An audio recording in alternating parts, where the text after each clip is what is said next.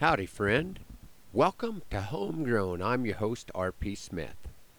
The rodeo cowboys made it through Cowboy Christmas with Wyatt winning a buckle in the bulls and Nelson, my son-in-law Patrick placing in the calf roping, and as of Thursday night, Zane sitting second in the saddle broncs at Madison. The other two boys came up empty, but at least someone could put gas in the tank.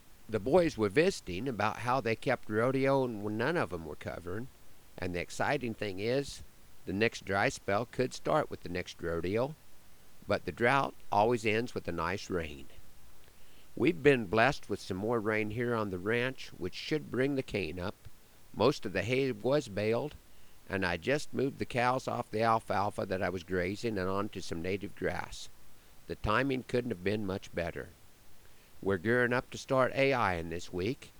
I hadn't thought a lot about the routine that I put the kids through growing up, being training for the rodeo trail, but looking back, I'm not sure what else it would have trained them for. Such a buckaroo mob you seldom will see. A grandma, 4 kids, and a foreman, that's me, trying to wrangle this motley crew so the cows are corralled before the evening is through.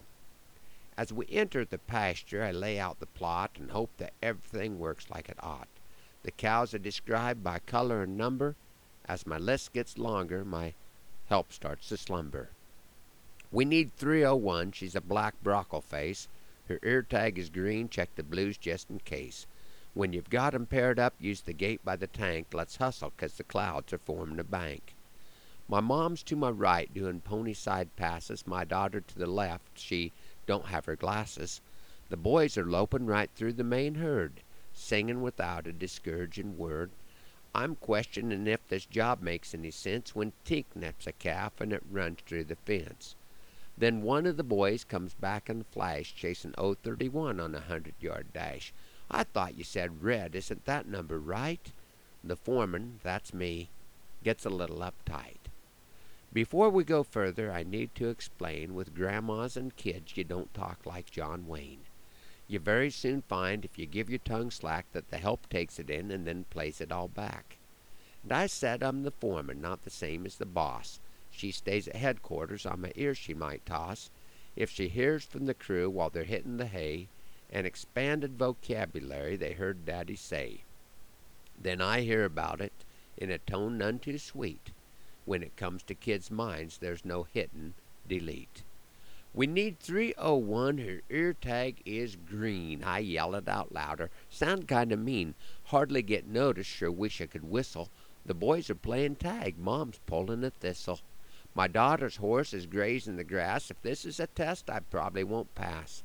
My mount hits a lope as I beller and blow. We never will finish if you keep moving slow. Tink, get over here. Mom, go to the right. Says, see if the calf is somewhere in sight. Oh, I forgot you can't read the tag. Well, come over here and follow this bag. Boys, what are you doing? Get it in gear. You found the calf. Well, bring him up here. Sis, go left. Don't let him turn back. Tink, back off and give him some slack. 3 boys on the ground. Did they stumble and fall? No, they dismounted when they heard nature call. Tink, sit, sis, go. Mom, fill up the gap. One boy is remounted. Now he's taking a nap. The cow goes right. She's making a break. I'm riding a colt. This could be a mistake. Get in front of the cow, I shout out in vain. Dad, my saddle's slipping and it's starting to rain. Sis, help your brother. Turn around, you old bat. No, not you, Mom. Just stay where you're at. Keep the calf with the cow. Don't let 'em split up. Go the other way now. Oh, you crazy pup. Tink, sit. Sis, go. Mom, turn toward the gate. We'll take 'em on through. You're doing just great. Come over here, boys. Don't be moving slow. We've got 1 pair sorted. There's just a dozen to go.